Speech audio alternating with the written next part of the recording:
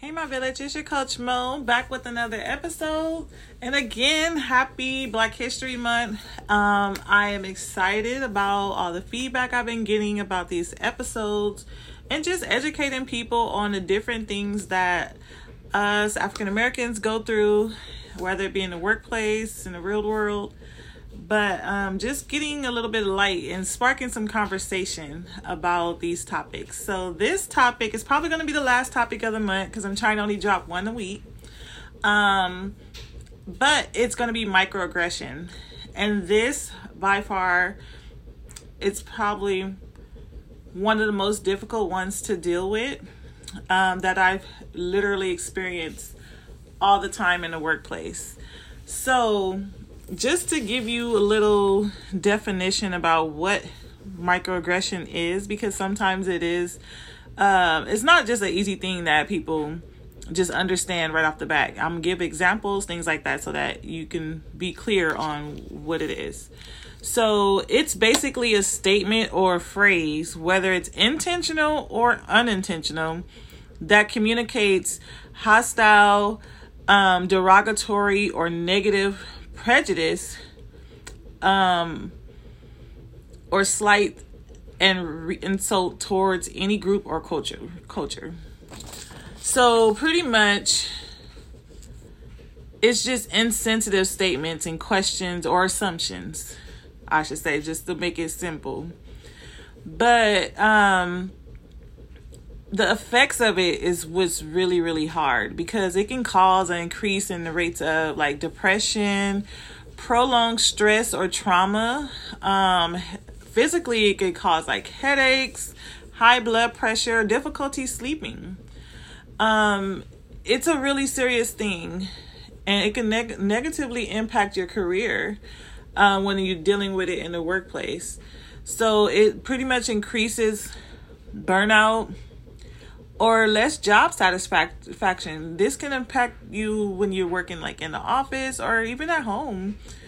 Sometimes some microaggressions can cause you to hate your job because they're so impactful. Basically it signal like disrespect or reflect inequality. And that's one of the big things about it. I'm going to start with sharing a few of examples, especially the ones that I've experienced. Well, actually, before I do that, I'm going to talk about, there's 3 different types of microaggression. So it's not just microaggression as a whole, but there's also micro assault, micro insult, and micro invalidation. Those are the 3 different type of microaggression. So there's levels to this. It's not a funny matter, but sometimes you got to laugh to keep from crying. But this is how some microaggressions may sound, and this might trigger some memory for some of you guys. And some people might say these statements and not know that they're actual microaggressions and very offensive. One that I've experienced all the time is, "You don't sound like you're from Compton." It offends me because I'm like, what do people from Compton supposed to sound like? Like, I'm educated. Why can't I sound like an educated woman? But I get that all the time. When people actually like, "Where are you from?" Because they feel like you got to be from, they always thought I was a Valley girl. Like, I grew up in the Valley because the way I talk. But me and my sister talk that way. And my mom was educated. We read a lot of books. We just talk this way. They do it to my son too, because he's a black kid, a black boy. They're like, "Why do you talk like that?" Or, "You talk like you're from here." And it's like, why can't I, it don't matter where I'm from, why can't I just talk proper English? But another one would be like, "How did you get that position?" Like, you had to have somebody, know somebody to get it. Like, I got it because I got skills, I got education, I got experience. So when they question, like, "How did you get in a high management position?" or "How did you get an HR?" stuff like that, like, it's sarcastic and it's like very insulting because you act like I can't get this position or I don't have the experience. Another one would be, don't be so sensitive when you find offense to something they say. I hate that one. Don't be so sensitive. Like, I'm not sensitive. You're just ignorant.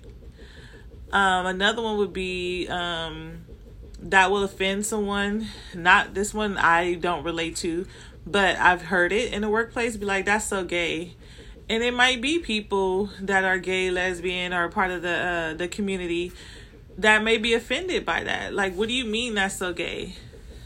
Like, anything you can question, what do you mean by that? Or you need to seek clarity to understand before you jump to conclusions, it's usually a microaggression.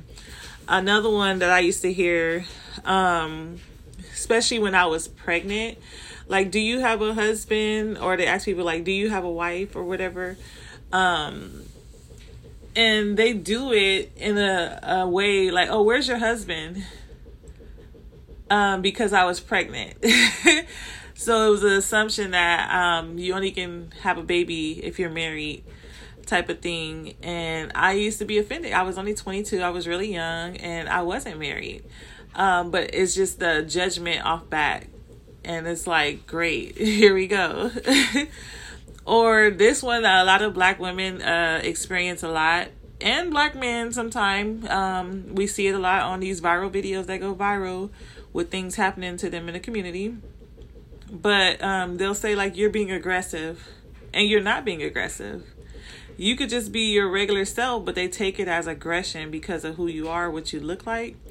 That one is a trigger. Because it'd be like, oh, I'm passionate about something, or I'm super excited. But it's taken as aggression. Or you're so articulate. Like, oh, that was one that I used to hate a lot. Especially when I was doing stuff with school in college. I'm like, I'm in a PhD program.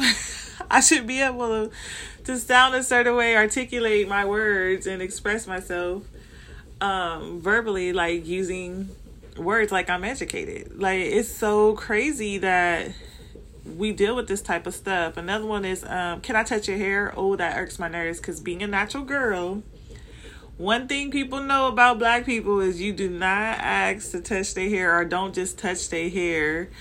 That is a no-no. It's an unspoken rule, but it's actually spoken. It will tell you, do not touch my hair.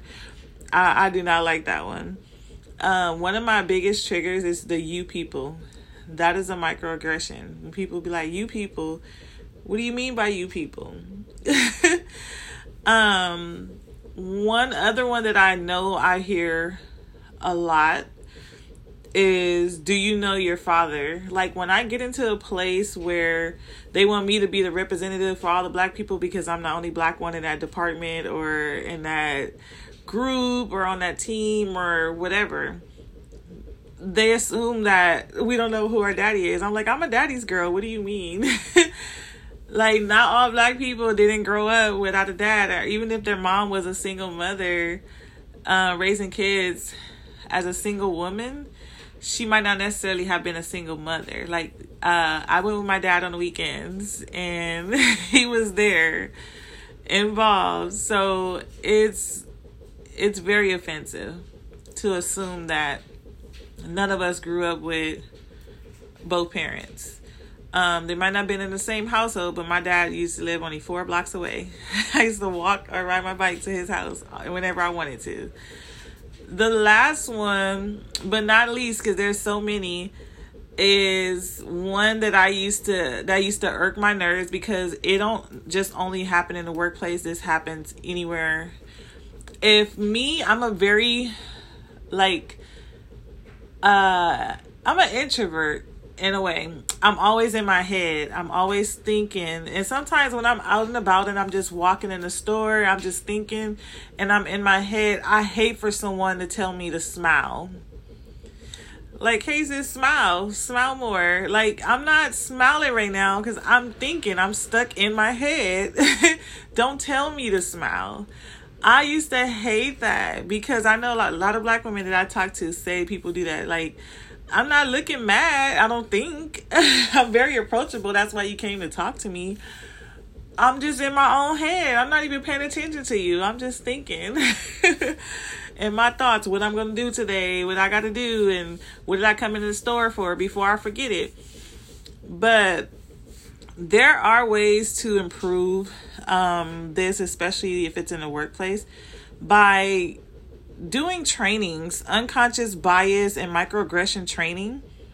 I had to do this as a person that's in the medical field, not the medical field, the psych field. We have to go through this. Like when I got my master's degree, we went through unbiased and like microaggression training to improve with diversity, equity, inclusion. A lot of companies need to do this. I've only worked for very few companies that had these type of trainings or do seminars or just group training or whatever, or have this discussion because it was part of their core value. When they culture is built into their core value. One company I worked for, one of their core values was seek to understand. Never pass judgment, never assume, but it was very diverse. So companies could definitely benefit off of having these type of trainings, unconscious bias and microaggression, because they go together. Like therapists, we have to do it. People that work in the psych field, because we can't have biases and try to help people, especially when you're dealing with their mental health. You can't be that type of way. Otherwise, you cannot help them. And that's why in the APA, the American Psychological Association, this is why they do these type of trainings. Because I see things about this all the time. They'll have Zooms. They'll have articles they send us about it. They'll have trainings. They'll have all these classes, things like that, to help us in that field be able to be inclusive and help all different type of cultures and nationalities and race, because they can't get any help if we don't understand and then we don't pass our own opinion or judgment. And it's very important to be able to be diverse in your mind, your mindset, not just be so, oh, this is what it is, and it's not just black and white. Sometimes there's some gray areas you need to understand. But I hope this helps some people, and ways that you can heal from this, because a lot of people that experience it, they need to heal from it, but it's kind of hard. And this is where it becomes complicated, because it's one of those prolonged, like when I mentioned that it can increase prolonged trauma and stress, it's because you keep getting re-triggered. So with African Americans, it's hard for them to heal from certain things. We hear a lot of people say, just get over it. Especially when we talk about slavery and inequalities and stuff like that, they'll be like, just get over it. Da, da, da, da. We can't when we keep getting triggered. We keep getting traumatized over and over and over again. That's kind of why I didn't watch that video with the cops beating the boy. I'm not going to keep traumatizing myself over and over. Sometimes I can't even watch the news. I ain't watched the news in years because it's trauma. Re-triggering. So it's hard to heal from stuff that still go on. There's no improvement. There's no justice. There's so many things that in our day-to-day life, I swear we all have PTSD. And it keeps getting, the Band-Aid keep getting ripped off every day. So it's kind of hard to heal from something that's going to keep being triggered on a daily basis for most, sometimes multiple times a day. You can leave home and deal with stuff. You go get gas, then you got a Karen you got to deal with. That gaslights you, that microaggressions, that everything. Then you got to deal with it in the workplace. Then you got to deal with it at your kid's school. Then you deal with it at home. It's like constant trauma over and over and over again, which is why we can't get over it. Which is why suicide rates are up. Some people just rather like end their life than deal with it. That's why a lot of people have a lot of addictions. They numb these things, drinking, smoking. Some people just check out of reality altogether. Like they're never in a sane, comfortable environment. And then a lot of us, like me, have to create your place of peace, your your place where you can just unwind to escape from reality. You meditate, get heavy and deep in with God, with my ancestors, with having everybody watch over you, the universe, whoever you got to call on, because we need the protection from every which way. Like, it is so serious.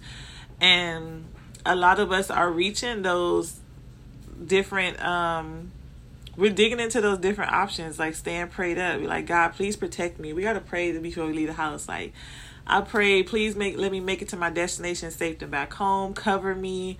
Talk to my guardian angels. I talk to my ancestors. Like, whoever watching over me, please keep me protected, because some days you want to snap. Some days it's kind of hard to just bite your tongue and keep it pushing and move forward. Some days you be like, I'm going to jail. And I'm okay with it. Here's my bail money. Then you be like, maybe if I go to jail, I'll get a break, because then I don't got to deal with y'all no more. I have a vacation away from y'all. It don't sound too bad sometimes, but all jokes aside, like, I really hope these few videos, these messages have really helped you or give you some insight on what we deal with on a daily basis. All these different topics, microaggression, gaslighting, angry black woman, code switching, is our reality. It's our reality. Sometimes you'll deal with all of them on the same day. It's crazy. I'm thinking of doing one more video about concrete ceiling, because that's another thing we deal with in the workplace, with the part of the inequalities. And then maybe another educational video about organizational culture and why it's important. Because that's what I deal with. That's what I deal with industrial organizational psychology. It's like the psychologist of the workplace. We find problems, we fix them. And that's what we need right now. We need culture in the workplace, inclusion, diversity. We need equity, for sure. For everyone, not just African American people, for everyone, because a lot of people like Latinas don't have the same opportunities as well. So we have to be able to let everybody have opportunities, equal opportunities in the workplace. But until next time, Coach Mo out.